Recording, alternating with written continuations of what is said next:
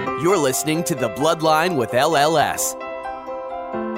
We'll be joined by experts who will help us understand current issues and resources available to those diagnosed with blood cancer. Holidays and, those things mean so much more now than they did prior to cancer entering our lives. This may potentially be a cure for some patients. We'll also be speaking with patients and caregivers who will share their cancer journey with us to better understand life after diagnosis and let you know you're not alone. Beforehand, my job was to earn a living for my family. My wife said to me, your job now is to live. And that's what I'm doing. I'm living my life the way I want to live it, and I'm really enjoying it. It's a much more fulfilling life. Let's get started. Welcome to The Bloodline with LLS. I'm Elissa. And I'm Lizette. Thank you so much for joining us on this episode. Today, we will be speaking to Dr. Lorna McNeil and special guest from LLS, Erica Pomares. Dr. McNeil is a professor and chair of the Department of Health Disparities Research at the University of Texas MD Anderson Cancer Center. Her research focuses on the elimination of cancer-related health disparities in minority populations with the objective to better understand and design innovative solutions to address health inequities in racial and ethnic minority communities. As Associate Director for Health Disparities and Community Outreach at MD Anderson, Dr. McNeil directs the Center for Community Engaged Translational Research, which works with MD Anderson faculty to develop collaborations with underserved communities with a focus on conducting high-quality, relevant cancer prevention research.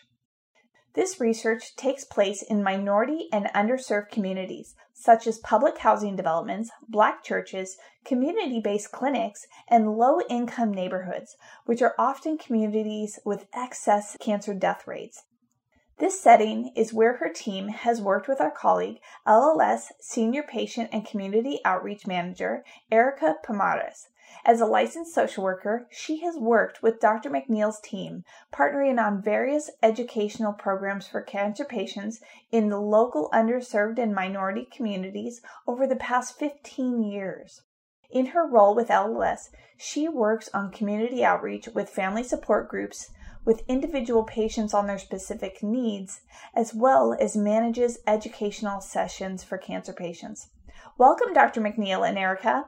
Thanks for having me. Thank you. So let's start with learning a little bit about you, Dr. McNeil. How did you get started as a public health researcher, and what drew you to the cancer health disparities research? So I was finishing up my undergraduate degree at University of North Carolina at Chapel Hill, and a little wayward at that time, trying to figure out what do I want to do next, because an undergraduate degree doesn't necessarily mean you have a profession or you know what you want to do next. Right. And it was around that time that some students from the School of Public Health reached out to me. I worked at the Black Cultural Center at UNC, and they wanted to organize a blood drive to try to get more African Americans to donate blood. And so in terms of putting on this blood drive focused on African American students at UNC, I discovered what public health was. Didn't know what it was. I knew medicine and what that was, but really didn't have an orientation to public health. And so unbeknownst to me, the number 1 or number 2 School of Public Health was right in my backyard on that campus. And so I applied to the School of Public Health. I got in, and from then I've been hooked on public health. It has been a deep, meaningful calling for me once I discovered this field of work. So I got my master's degree in public health, and then I started to kind of get a bug for research. I was curious about why things were occurring in a way that I didn't think that way before. So I started working on a research project where we were talking to pregnant women who had just given birth and they were smoking. They were trying to get them to stop smoking during pregnancy and to remain quit after they gave birth. And I really started to understand what their life experiences were like. As a research assistant, my job was to call them and ask them a series of questions about whether or not they were still smoking. And these were predominantly white rural women.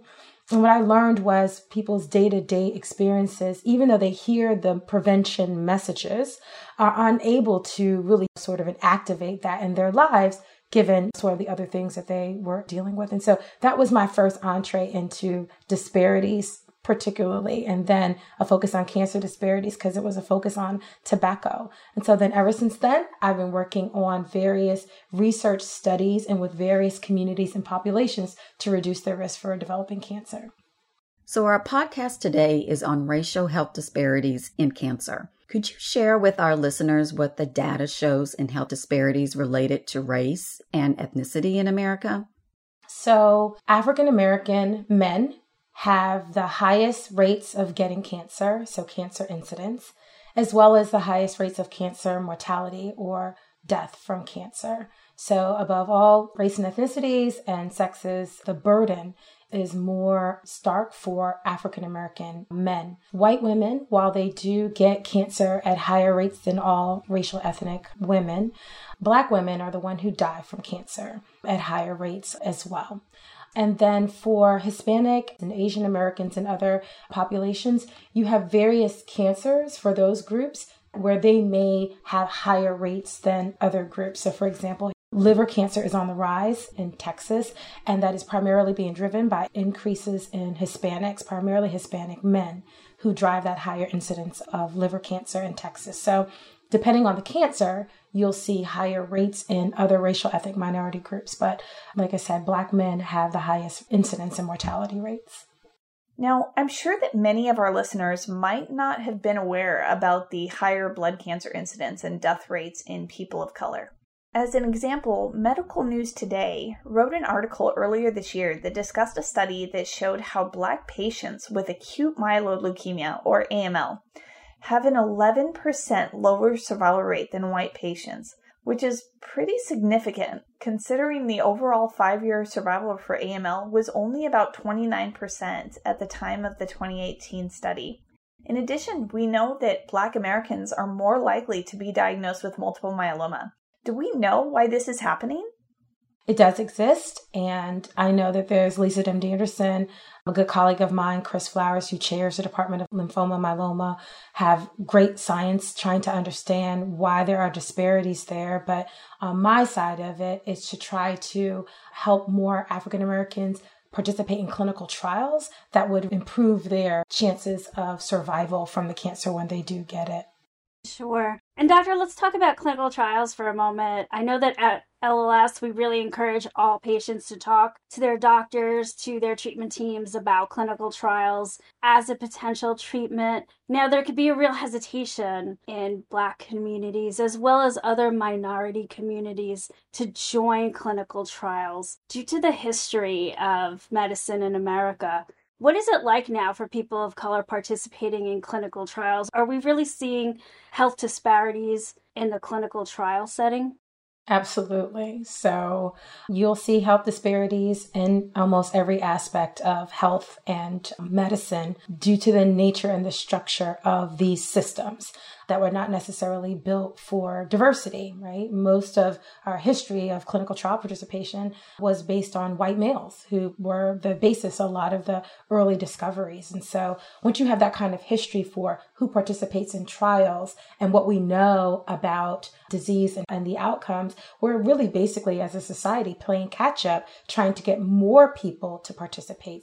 NIH, for example, recognizes that this is a problem and has mandated that women need to have equitable participation in clinical trials. And of course, now the racial ethnic minorities have to have equitable participation in clinical trials. So no, there are lower rates of participation for racial ethnic minorities. And there's even some evidence that that participation may be declining over time. So this is a really important topic and a really critical area for us to be developing research that helps us better understand what are the reasons for lack of participation, and then scientifically, what kind of interventions can be done to address that and increase that participation. And I can share a little bit more about what some of the drivers of lack of participation are. But yes, there are disparities in participation as well. Sure. We don't have the real world data. We don't know what's really going to go on if our clinical trials are based solely on one population, right? And also, you did mention, I think that just because of history, a lot of our underserved communities, a lot of our minority communities are hesitant to actually go on a trial because of how people were treated in the past. Correct. We see clinical trials as life-saving treatments or life-saving alternatives, or what we learn from participating in a trial may or may not benefit that person right now, but it definitely benefits people in future generations. But when you are experiencing a cancer diagnosis, you want to know, how can you improve your chances now? What is that best treatment? And for many people in general, not just racial ethnic minorities, it feels like standard of care is the safest route to go. Of course, standard of care is based on research too, right? But it's over time we've developed that research that says this is the appropriate treatment for this particular diagnosis. And then a trial seems more exploratory. It seems like we don't actually know what we're doing. We're using people as guinea pigs to test out things, and that it's not safe. Now, of course, what we know is clinical trials are extremely safe, that by the time it gets to humans that participate in research, many of those safety issues have been taken care of. And yes, there are some phase 1 trials where we are trying to understand the toxicity, but these are conversations that patients should have with their physicians in terms of what's the right trial for them. But historically, because of racial injustice and actual outright discrimination for African Americans, there's the history of Tuskegee, where African Americans were absolutely used as guinea pigs for that particular trial to see what was the natural end and progression to syphilis, that there is still this distrust that we see among African Americans specifically within the healthcare system as well. And it lends itself to this participation in clinical trials. However, I will say that overall, I see, like you said, the data is still sparse to be able to really determine that, but an increased interest, an increased willingness to participate in research. What studies show is that one of the major reasons why minorities say they don't participate in trial because they weren't aware that there was a trial available and no one asked them to participate.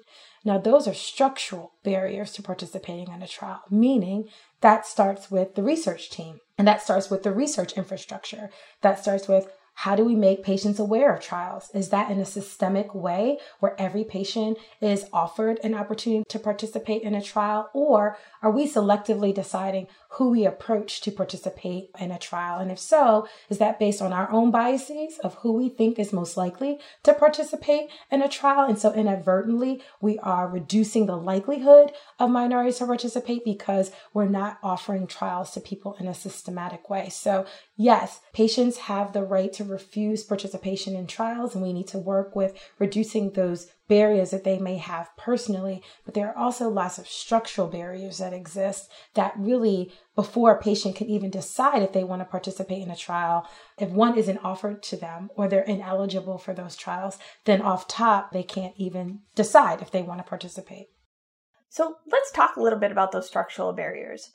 Let's talk about professional bias in healthcare. You just mentioned an example, but we also know that across the board for various diseases, cancers, other ailments, people of color can tend to get worse outcomes or even delayed treatment. And we interviewed a young adult lymphoma patient for the podcast last year who shared that she had had issues with doctors not believing she was in pain and even didn't give her Tylenol to reduce a fever. And we know that neutropenic fevers and blood cancers can be very dangerous. So it seems that professional bias is a real issue. What are you finding in your research about that, and what can be done to improve this? Bias can be implicit or explicit, right? Implicit, I think, is probably the majority of the type of bias that we see, where we have certain preferences for people who look like us, people who seem familiar to us. There's more of a natural connection and relationship to people who look like us. That's for each and every one of us.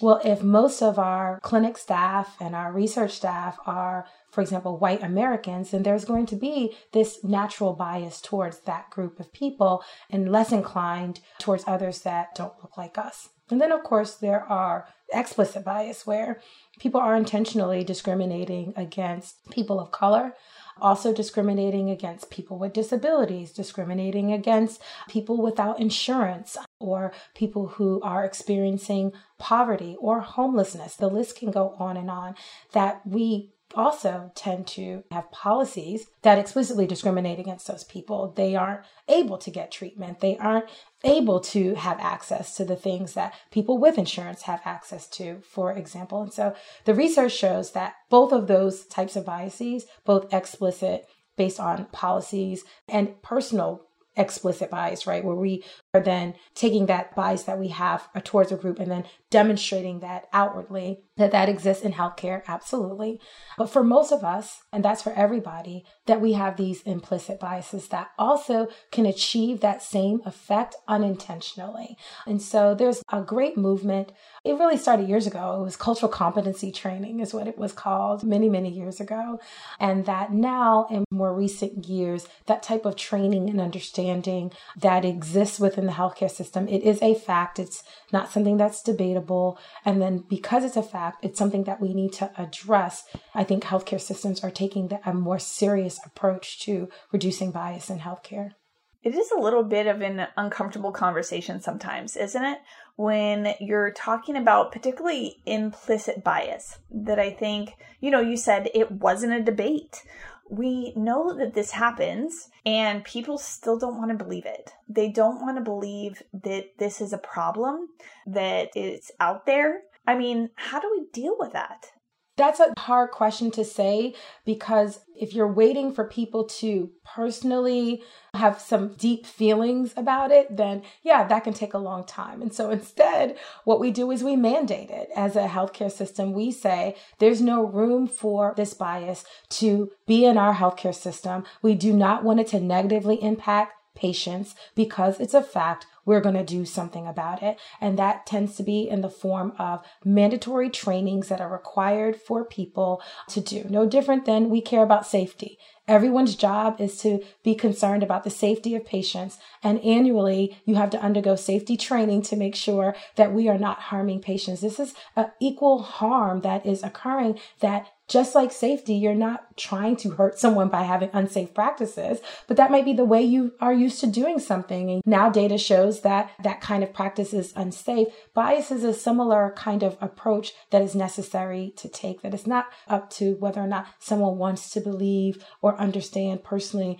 whether or not that they have bias. But once you go through these implicit bias trainings, we all are awakened to the fact that all of us experiences. As a Black woman, I have bias against other people unconsciously that dictates how I move and how I talk to people and how I interact with people. And from a personal growth perspective, we should all want to know that we're doing that and want to not do that. But if personally, from a growth perspective, you're not necessarily interested in that, the healthcare system should mandate that we remove that to the extent that we can.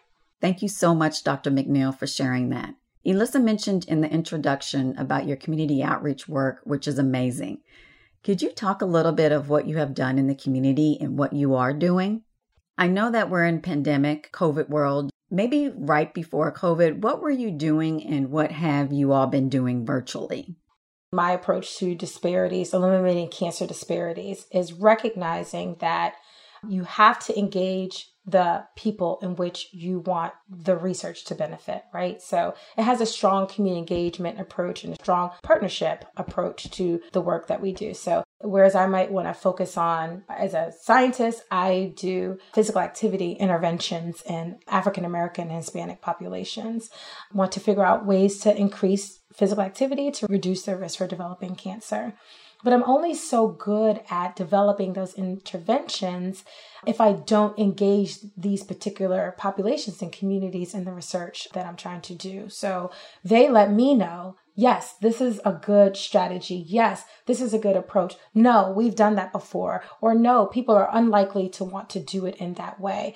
They let me know whether or not I turn right or turn left with the type of research that I do to make sure that it's as relevant as possible to people. When you make the research that you do relevant to the populations that you want it to benefit, you will see increased participation from those groups. So From my perspective, community engagement is foundational to being able to really think about and be intentional about eliminating cancer disparities. So with that, I direct a Center for Community Engaged Translational Research. And one of the things that we do on behalf or for MD Anderson is develop these strong relationships in the communities with different racial ethnic minority populations and all kinds of different groups, rural populations as well, for example.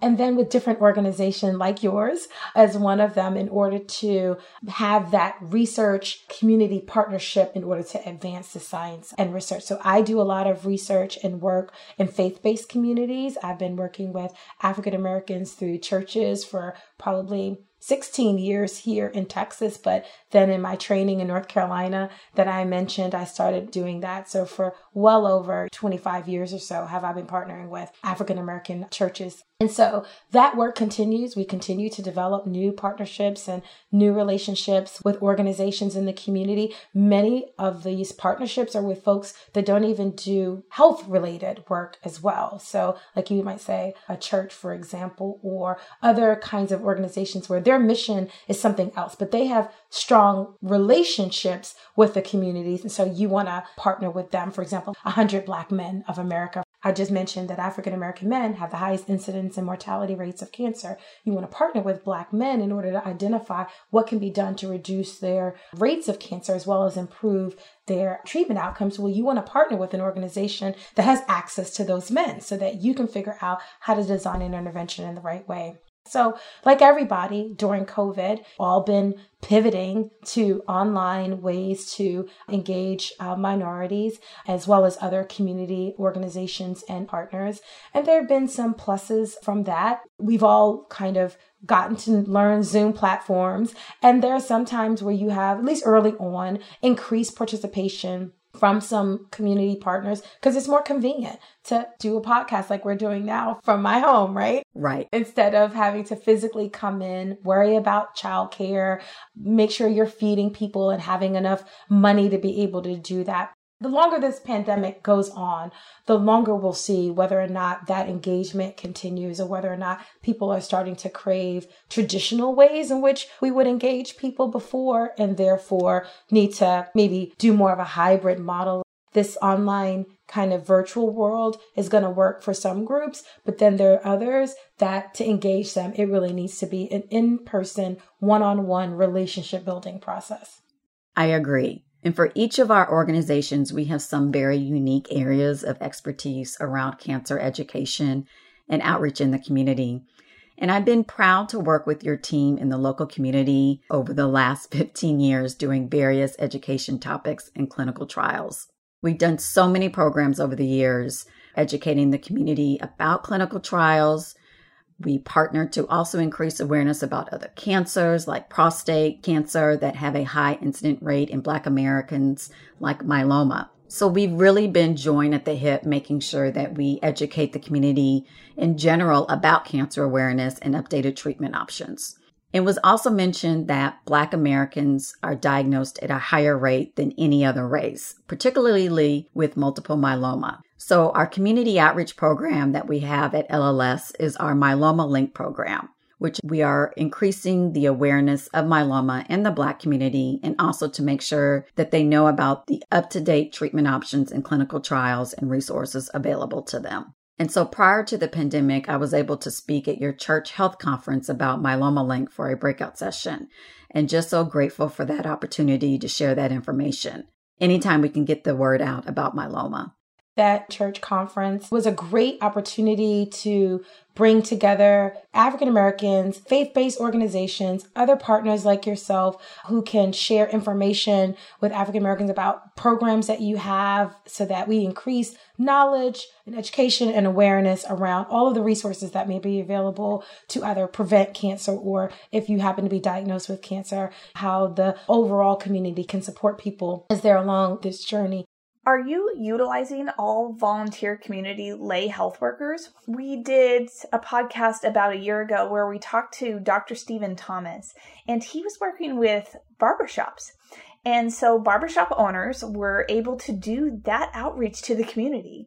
And it seems like something that would be able to be done during the pandemic because people are still going to get their haircut now, particularly as some restrictions have been eased a bit and it's a little easier and safer to go into barbershops. So what are your thoughts on that type of program? So that is a evidence-based model for interacting with communities within their own setting, right? So instead of these healthcare workers or people from the healthcare that are not from that community, you identify trusted members of one's own community and partner with them to disseminate health information. So for my early training in North Carolina, we developed lay health advisor programs in churches and trained church members to provide physical activity, colorectal cancer screening information, how to increase fruit and vegetable consumption within faith-based communities. And then here in Texas, a lay health worker will be called a promotora, and those individuals likely are licensed in order to have received training to be able to provide health education to the communities in which they serve. So those evidence-based models exist for that type of engagement, and more of us should be utilizing and working with those folks in order to have greater penetration within the community. And within my faith-based organizations that I work with, don't necessarily label them lay health advisors, but it's a similar process that through that partnership, we identify someone who is at the church, who is the main person who wants to help disseminate that information throughout the church body. That's great. Now, with all this community outreach, it seems that one thing you try to do is encourage patients to advocate for themselves. Now, what is some advice that you could give to patients and caregivers listening today about how to advocate for their care? That's a good question. I'm thinking about it from this perspective that, of course, people probably are aware of and know the need to develop a relationship with a healthcare provider. Ask questions from your healthcare provider about things that you're confused about so that you have the right education and knowledge that's needed to make healthcare decisions for yourself and for your family. And then we, of course, always tell patients to speak up when you feel that things aren't going in a particular way in which make you feel comfortable. But what I feel is underlying all of this need for advocacy is that there is often a feeling of lack of trust. And when you don't sort of trust the medical provider, you don't trust the staff, you don't trust the system, that trust can lead you to do two things. It can lead you to withdraw and not engage. And then for others, that lack of trust can lead you to see everything through the lens of mistreatment. Right? You perceive every action as discriminatory. You perceive everything that someone is doing that they don't have your best interest in mind, when in fact, that may not be the case at all. And so figuring out and identifying ways to build trust, I think, is a really key component. Now, the healthcare system and our providers need to be doing that. They need to do their part to instill trust within their patients. They are seen as authentic. They are seen as credible. They are seen as they have your back. They're on your side. Our job is to create an environment where patients can have a good experience that's based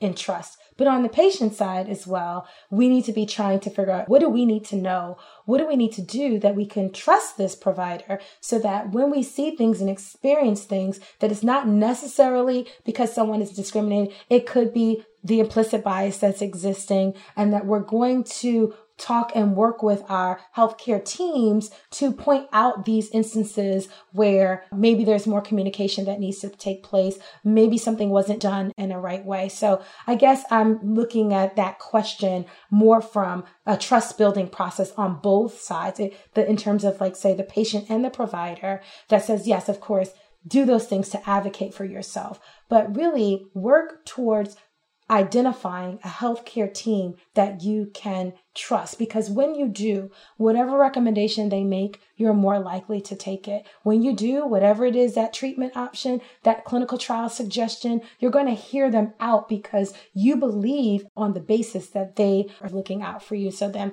the question would be, how can patients help sort of develop trust within their healthcare providers? And that's what I do think it is, trying to spend time with them, trying to ask them some questions, trying to learn a little bit about their approach to medicine, that you kind of feel that this is the right healthcare team for you. Because when you feel like you have the right healthcare team, you'll follow whatever kind of recommendation and advice that they have, because they are the experts, right? In that case, and you want to trust the advice that they're giving you is what your family should do.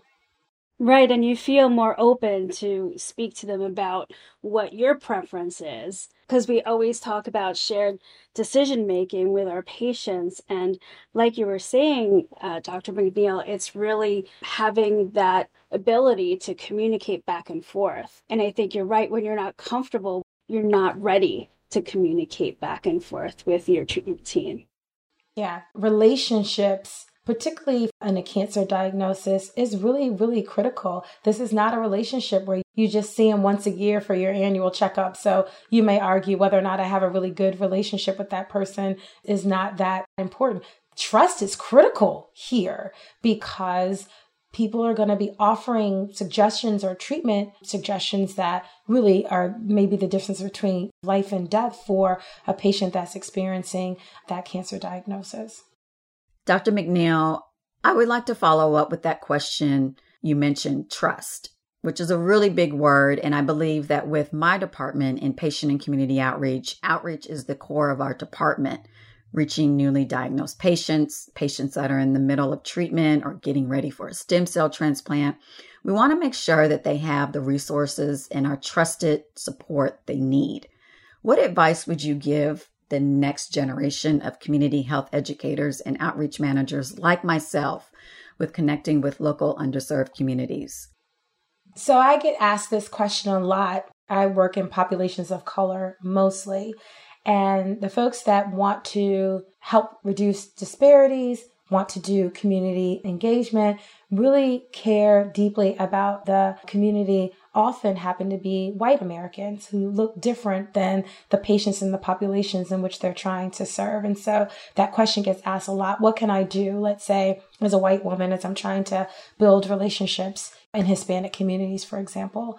And I say the same thing all the time because it's so basic, but it feels nebulous, but it's not. It's actually pretty basic. And what it is we show up every day being authentic. That is what we do. We show up every day with a sincere heart, sincere goals and interests in mind, a mind of wanting to learn, being curious about the communities in which we want to serve, and to listen to their needs and hear them out. And once you do that, you build trust within those communities and those populations, and you are going to be always challenged along the way, but you can navigate those challenges together because they trust you as someone who has their best interests in heart, that you kind of deliver for them.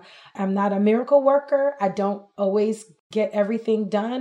Everyone's not always happy with whatever it is that I'm saying or doing, but they know that I'm trying the best that I possibly can on their behalf in order to work out whatever situation that might be. Many times I'm successful, sometimes that I'm not, but even when I'm not, it doesn't negatively impact that relationship or their ability to hear me out or their ability to want to work with me. So even though I am African American, for example, and I partner with African American churches, when I show up, I recognize that, let's say when I first started my work here in Texas, okay, I'm from New York, so I really know nothing about Texas culture.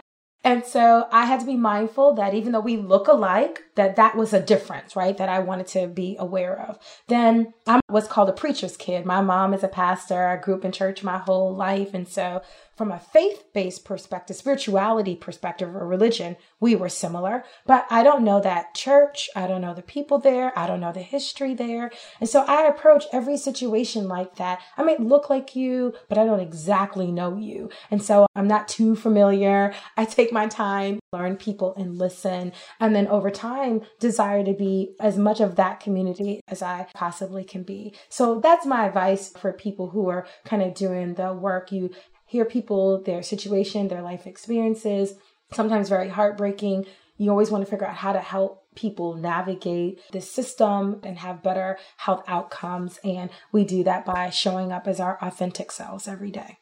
That's really great advice. Thank you.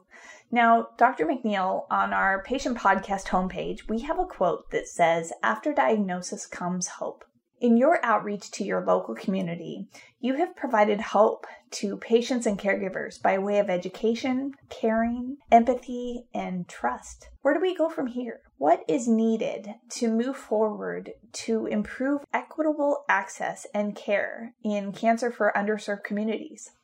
So right now we have a healthcare system that's not equitable. It's just not. Whether or not you get to go to the #1 cancer center for treatment is highly dependent on whether or not you have insurance and what kind of insurance you have. And if you don't have that right kind of insurance, then you're not going to be able to be seen there. And this is why this matters and so important, because research has shown is that when diagnosed with cancer, being seen, let's say, for example, in a comprehensive cancer center setting, you'll receive better outcomes than some of those settings that are not as evidence-based, for example.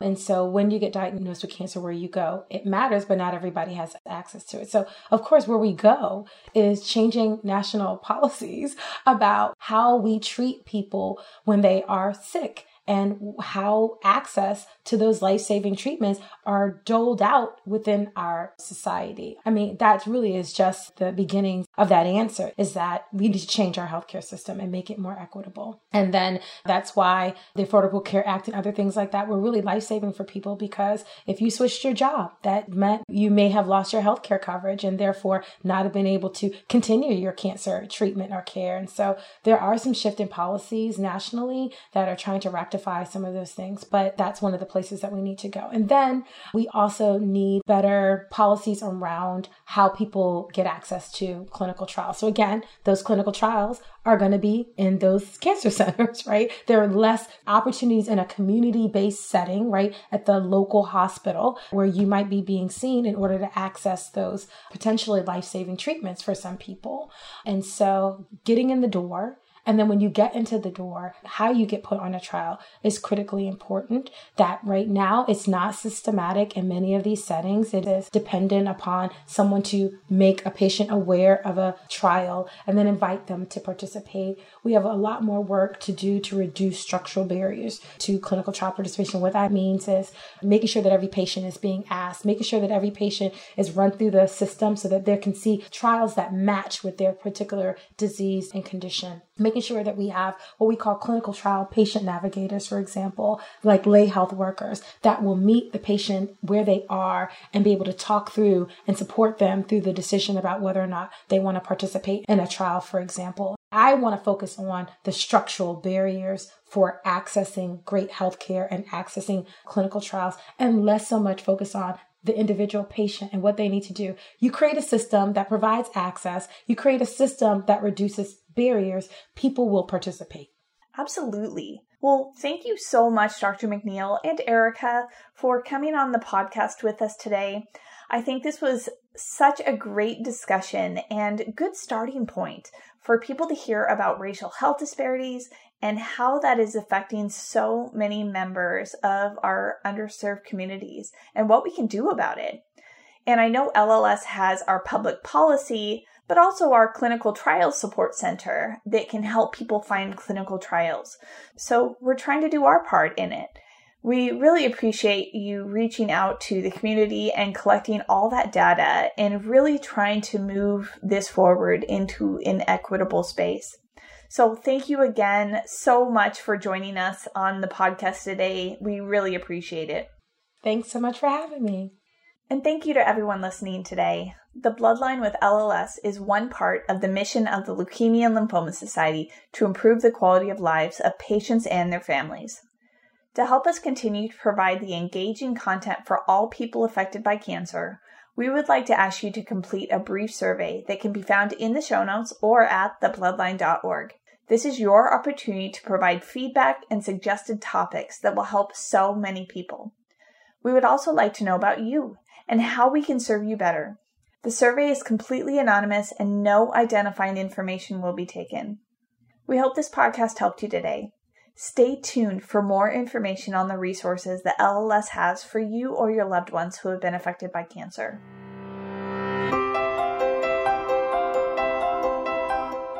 Have you or a loved one been affected by a blood cancer? LLS has many resources available to you: financial support, peer-to-peer connection, nutritional support, and more. We encourage patients and caregivers to contact our information specialists at 1-800-955-4572 or go to lls.org/patient support. You can also find information about our community outreach through Myeloma Link at lls.org/myeloma link. All of these links will be found in the show notes or at thebloodline.org. Thank you again for listening. Be sure to subscribe to The Bloodline so you don't miss an episode. We look forward to having you join us next time.